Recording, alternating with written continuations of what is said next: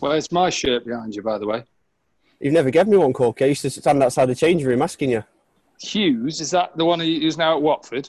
Yeah, Will Hughes, yeah, and then Ben Osborne above him. I've got Reese's up here from finals day. Right, okay. No worries. I'm too busy working to get any memorabilia. Too busy working? Yeah. I know, he says it like he works down the mine, doesn't he? Yeah. I'm sweating at the moment. You think I was working down the mine.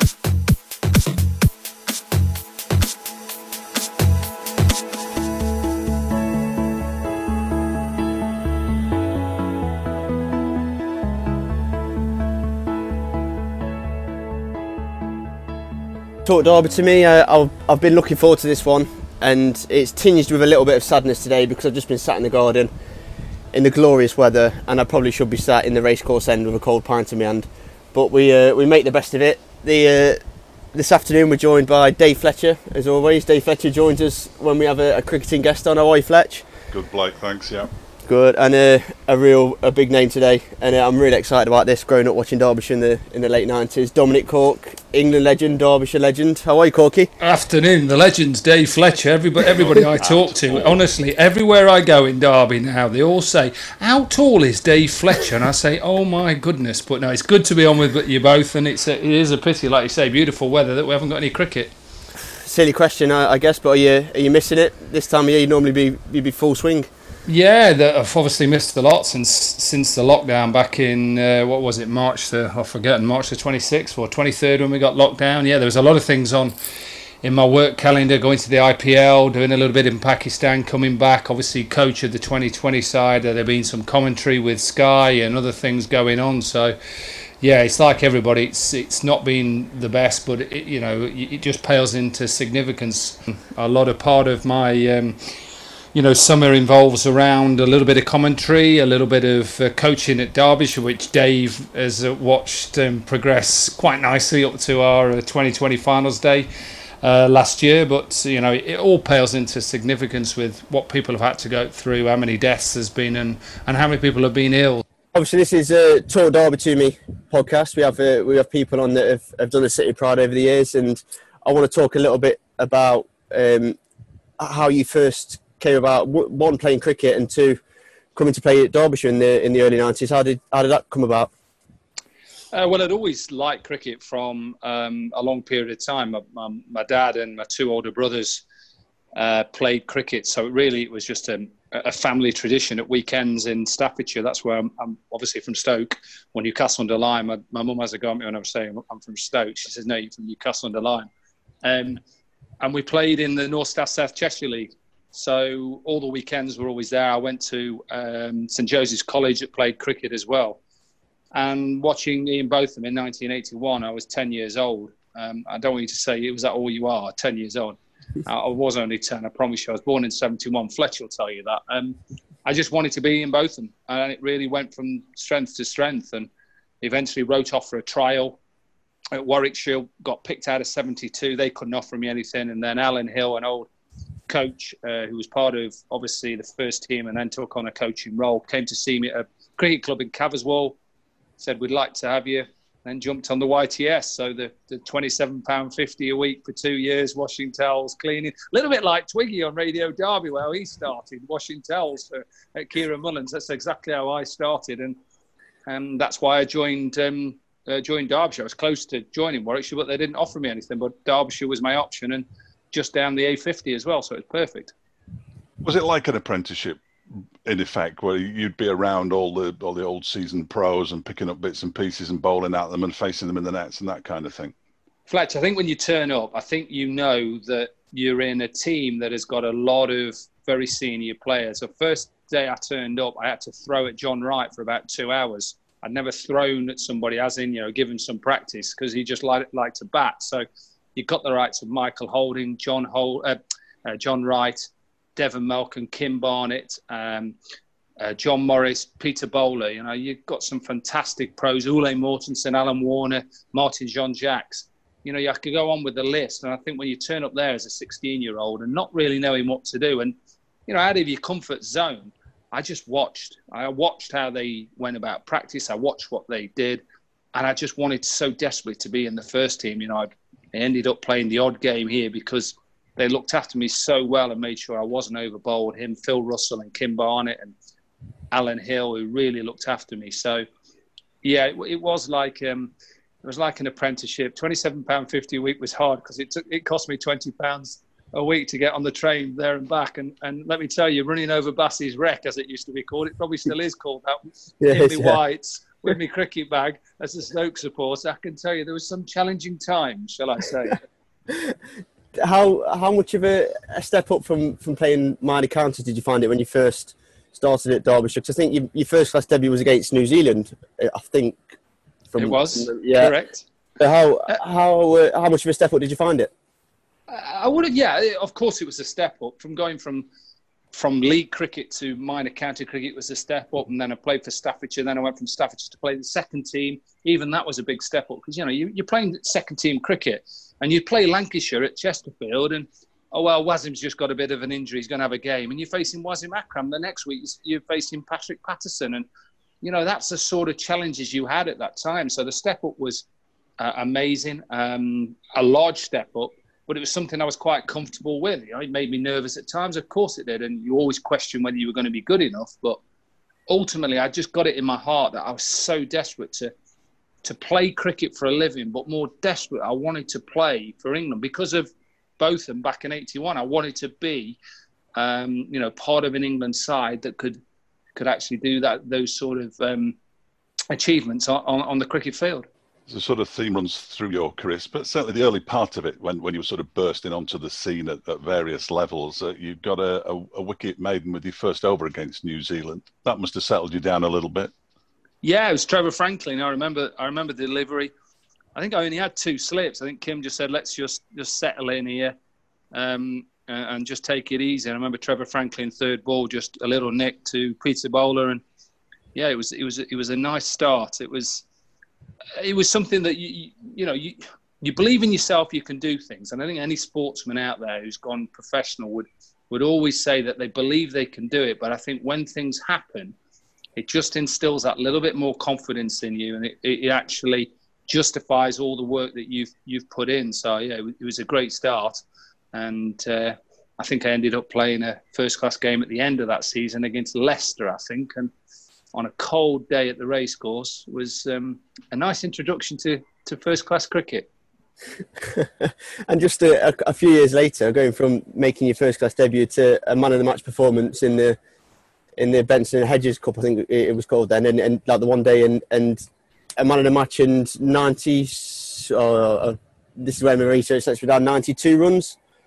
Yeah, I'm trying to remember. It was definitely not out. I think it might have been 94 not out. Okay. So I'm trying to remember it myself. It was obviously a great day because we're up against Lancashire, the king of the one day teams who'd won that many trophies. Akram and Fairbrother and De Freitas and Austin and Martin, all these people, and they're coming up against Derbyshire. All we heard for about the first 6 hours of the day was their song "Lanky, Lanky, Lancashire," which obviously for 5 years when I joined them after Derbyshire I enjoyed, but that specific day wasn't. But it was a great day, one that will remain with me for a long period of time. It's up there with one of the best days of my cricketing career because we were such underdogs. No one, gave us a chance. And when I walked in at 66 for 4, and I remember some of the old members in the long room saying, "Oh, it's Quark, he won't be long." It just gave me that inspiration to go out there and do well. And, the rest is history. A lot of things went well that day. Frankie Griffiths' last over was amazing. And let me tell you, the celebration was even better. We stick with county cricket. I want to ask you about something that was talked about a little bit on social media recently, because back in June 1995, you took the first 9 Northamptonshire wickets to fall in an innings, and it might have been 10. It might have been 10. You wouldn't have been there then, would you, Fletch? No. I can tell you dropped it, and he wrote me out a blank cheque, and he didn't. He wrote the cheque out because whoever got the best analysis as a bowler that year got a bonus of, I think it was £8,000 or £9,000, which obviously in '95 was quite a bit of money. And Colin Wells wrote me a cheque out and wrote it to Dominic Cork, £9,500 or £9,000, but forgot to sign it. But yeah, he dropped. I think it was David Ripley he dropped, which would have been 10 wickets in innings, and I think Paul Aldred ended up getting the final wicket. But a great day. Ball was swinging around on a green wicket. I'm sure Mel Loy will tell you that every time he came to Derbyshire, it was green because he just moans about when he came there. And we just obviously had a good day. You'd have been disappointed by that. Sorry, Blake. You'd have been disappointed by that, but I think it was a couple of weeks later, 3 weeks later, something like that, that you made your Test debut, wasn't it? Yes. From then on, the season was going really well, 95, and I'd obviously waited a while and wondering why I wasn't being picked in Test cricket. Having made my one-day international debut in 92, it took really 3 years, a few A tours with England A, and then eventually after the wickets in that first bit of the season, the 9 wickets against Northampton, and you get picked for Lords, which for some reason people ask me why is your record so good at Lords? I don't know why it is. I can't explain to you apart from the fact I love the ground. It's one of the best grounds in the world. I think when you walk in there as a Derbyshire cricketer, Lancashire, Hampshire, England, whoever you play for, you just feel like you are creating history there. So for me to make my debut against the West Indies was fantastic, and it obviously proved to be a decent game as well. Not bad, 7 for 43.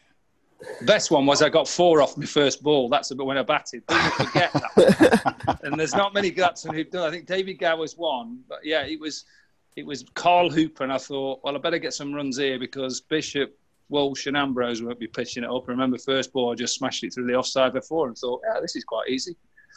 It wasn't. And we've got to mention it. We mentioned Twiggy earlier on.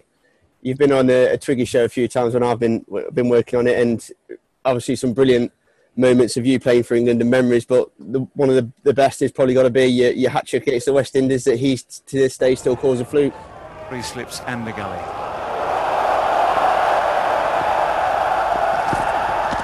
Well, it's another good shout. He's done it! Dominic Cork has a hat-trick.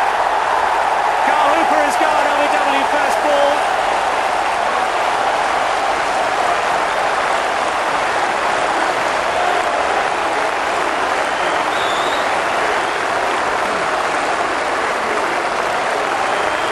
What an effect this man Dominic Cork is having on this game of cricket.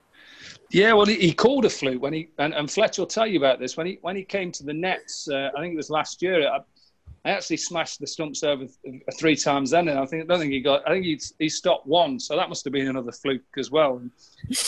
It was a weird morning that morning. It was a Sunday morning. I remember we all sat there. We knew Lara was there, Richie Richardson was there. And everybody was feeling, we needed to get wickets here because the game was slipping away from us. And I just remember saying to Michael Atherton in the morning, look, I want to bowl. I want to bowl that first over. And not because I just thought I was going to get a hat-trick. Of course I didn't. I just thought I want to be involved. I want to get the best batsman out. And I remember the first 3 balls were a little bit of a loosener. The crowd were building up. And 4th ball was a no ball. So I thought, you've really started well here, Dominic. Well done. And then obviously Richie Richardson was a luckier dismissal. I'll give Twiggy that. He left the ball, went up onto his bat and inside edge. But the next 2 was Junior Murray and Carl Hooper, which were little reverse swingers back into the pads. So it was one of those ridiculous moments where people say, how does it feel? It's difficult to explain how does it feel to take a hat-trick. You just, in some ways, it's like slow motion. Because as soon as I delivered that hat-trick ball to Carl Hooper and I'd got him out, very, very similar for Kent in a hat-trick ball for Derbyshire. So I knew I had to get it full and straight. So I'd done Carl Hooper before. And so I just knew as soon as it came out, I saw halfway down, I just thought, this is out. This is it. Just looked round. Cyril Mitchley, my old mate from South Africa, turned around, gave it out. Yeah, it was quite a surreal moment. It just seemed to everything go still. It went from no one in the world, 3/4 crowd to full crowd, and it was a great day.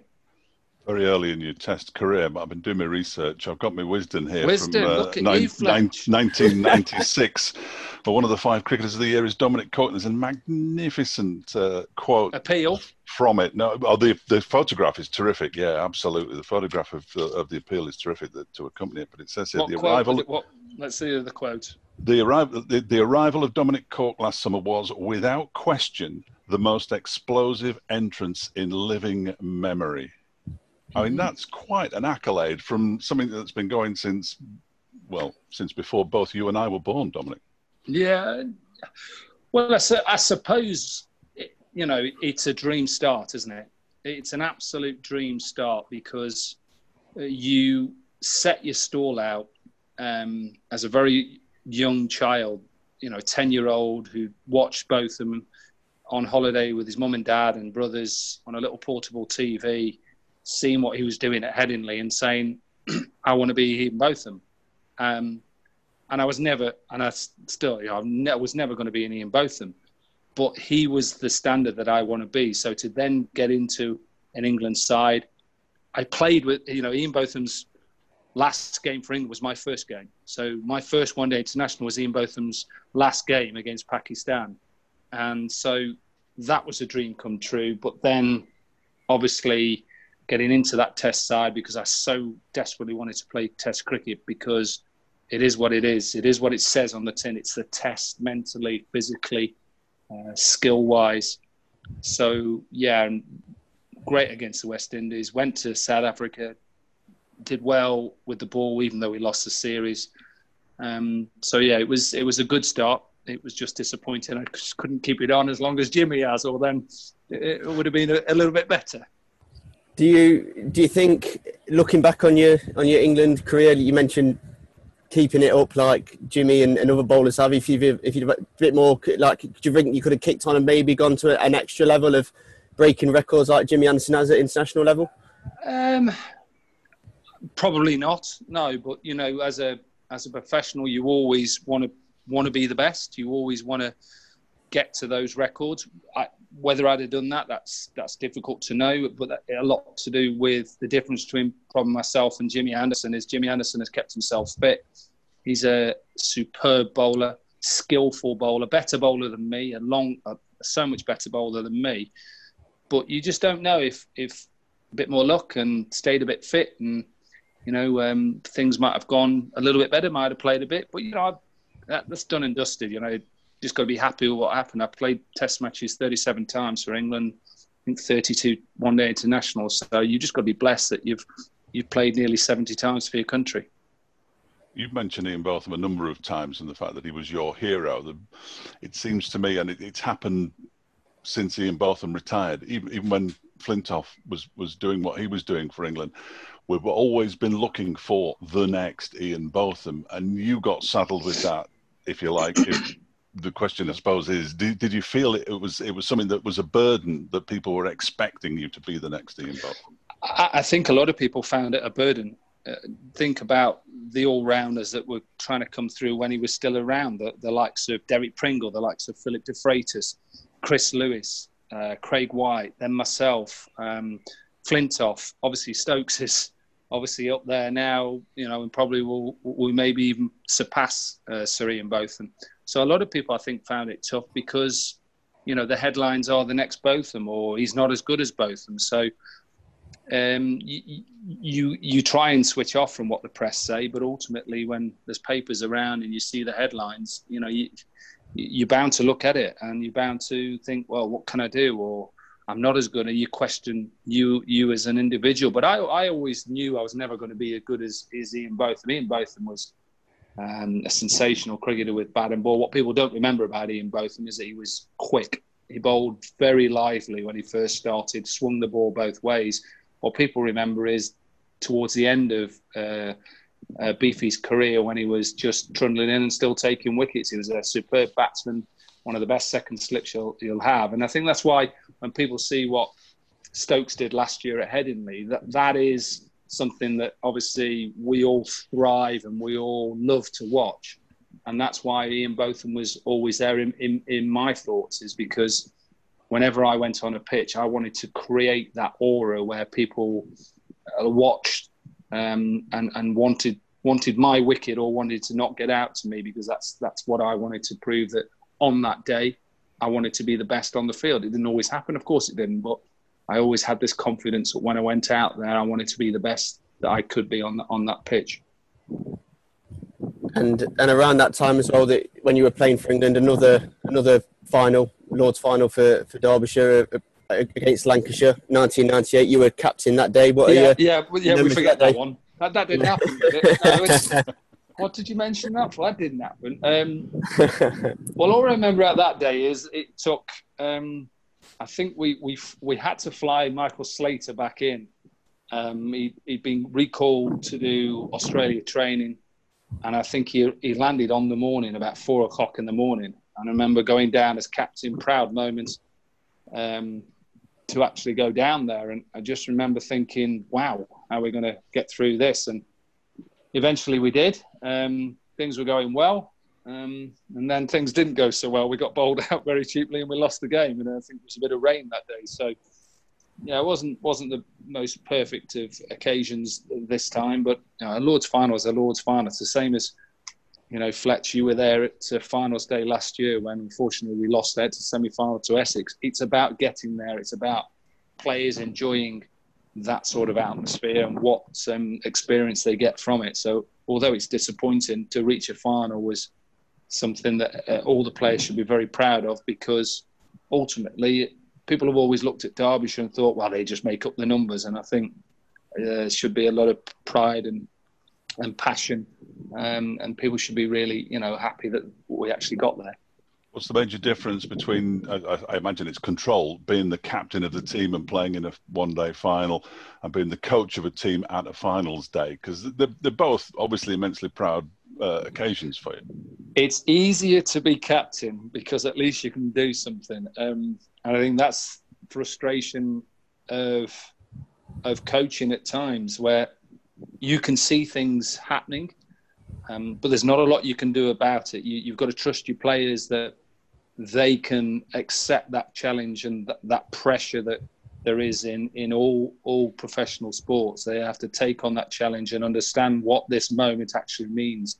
As a captain and as a coach, it's quite similar because the responsibility is there. Slightly different, like I say, because as a captain, you're still a bowler and a batsman and you're a fielder, so you can be involved. But two very proud moments, of course, to captain any side to a Lord's final and to coach any side to a finals day. It's just a pity we couldn't get through against Essex, because I just think that final, we'd had a little bit of success against Worcester before. And I felt that if we could just get through that semi-final, I think we could have stood a good chance of actually lifting the trophy. I agree. I was just about to say that I was at finals day as well, and I commentated on a few of the games last year with Fletch and watched a lot of that. And I did have the feeling afterwards that if we'd have just got past that semi-final, I did fancy us in the final. But I've been a Derbyshire member 20 odd years and growing up watching the club, my best day, Dominic, watching Derbyshire was finals day. So I thank you for your part in getting us there. But what was it about the team that you assembled last season that brought the success in the T20 and the first finals day? What was it about the team you think brought that?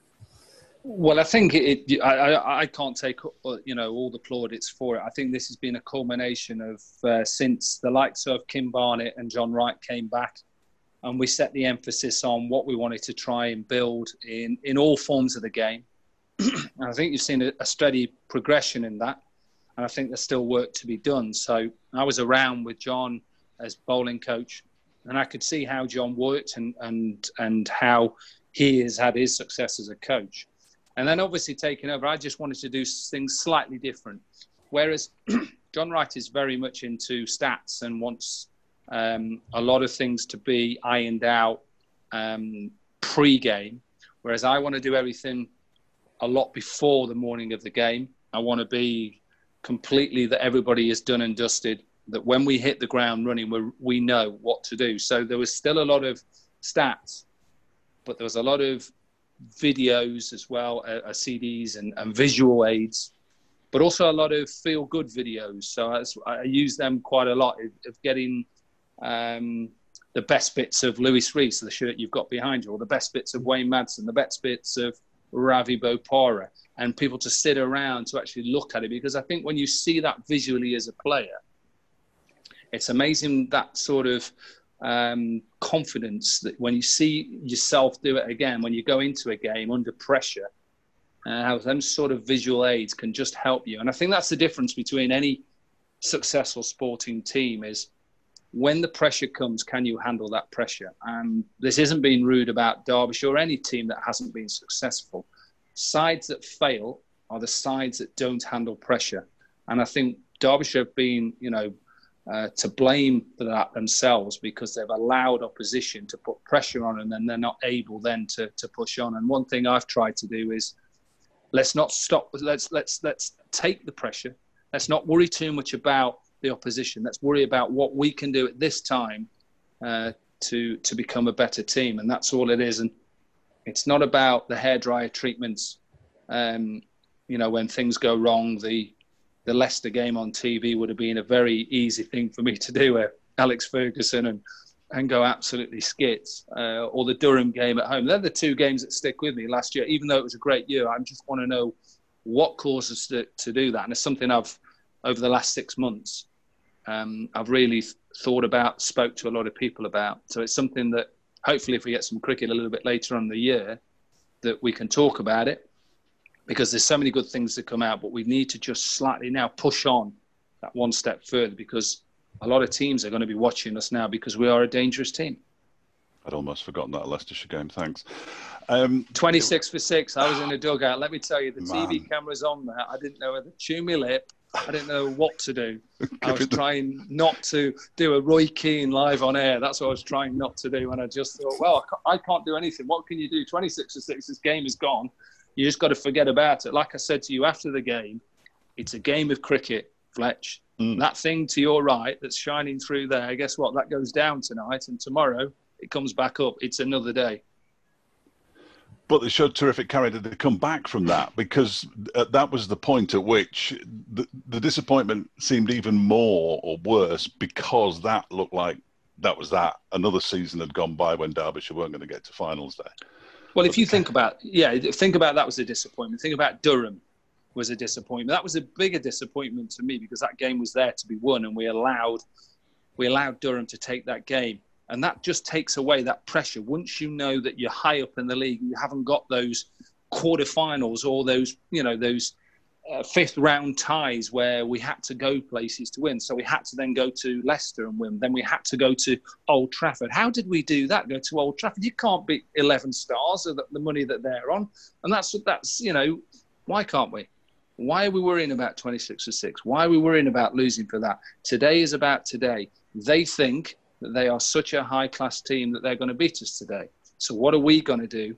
And like you say, it's about character. It's about the word I don't like using, bounce back ability. That's what it's all about, is how can you as a side come back from those situations and actually show that you've got something about you. And that's one thing I will take pride from last year is that team really wanted to make sure that they give themselves the best opportunity to succeed. And that's why they reached finals day. I just wish we could play Yorkshire 10 times in this season. But yeah, don't say that though, because no. Everybody keeps saying about Yorkshire. End of the day, we've had some very good results in 50 over cricket and 2020. But there is going to come a time. Sport is sport. That sort of dominance over a team for so long. So at some stage, we are going to have to maybe take it on the chin, and we may have to lose to them, but we'll try and beat them again if we do. You came back into coaching with Derbyshire, obviously, as you said, alongside John Wright, and then the job in your own right. You were already by that stage, and I've got it written down here, an accomplished broadcaster. Does that help the fact that you see so much cricket all around the world? You're not just commentating in this country. You're all over the world, and you're seeing the Junior World Cups and stuff like that. Does that help in your coaching? I think it helps, definitely. And I think also you're commentating with a lot of good coaches out there. So, like you say, the ICC Under-19 World Cup, I was commentating with Tom Moody and Andy Flower, now two very respected coaches, two very successful coaches, working with John Wright, working with Kim Barnett when I first came back as well. And like you say, going around the world, fortunately enough, to watch different franchise T20 competitions. So from the IPL to the PSL to the South African Mzansi Super League, being obviously around the world commentating on cricket. So I think you take little clippets and you watch and you see different coaches, how they work, how different teams set up as well. Because I think we all think that when you set a team up, it's about football. Are we going to play 4-4-2 or are we going to play the diamond? Well, in cricket is similar in a way because it's trying to use your tactics that is going to upset the opposition. Now, how can we do that? And that comes down to a lot of things, selection, wickets you play on, boundaries you set, there's certain things everything that you try and set up, you're doing to beat that opposition that day. And that's something that we try to do throughout the season. We'll try and do again this season, hopefully, if we play.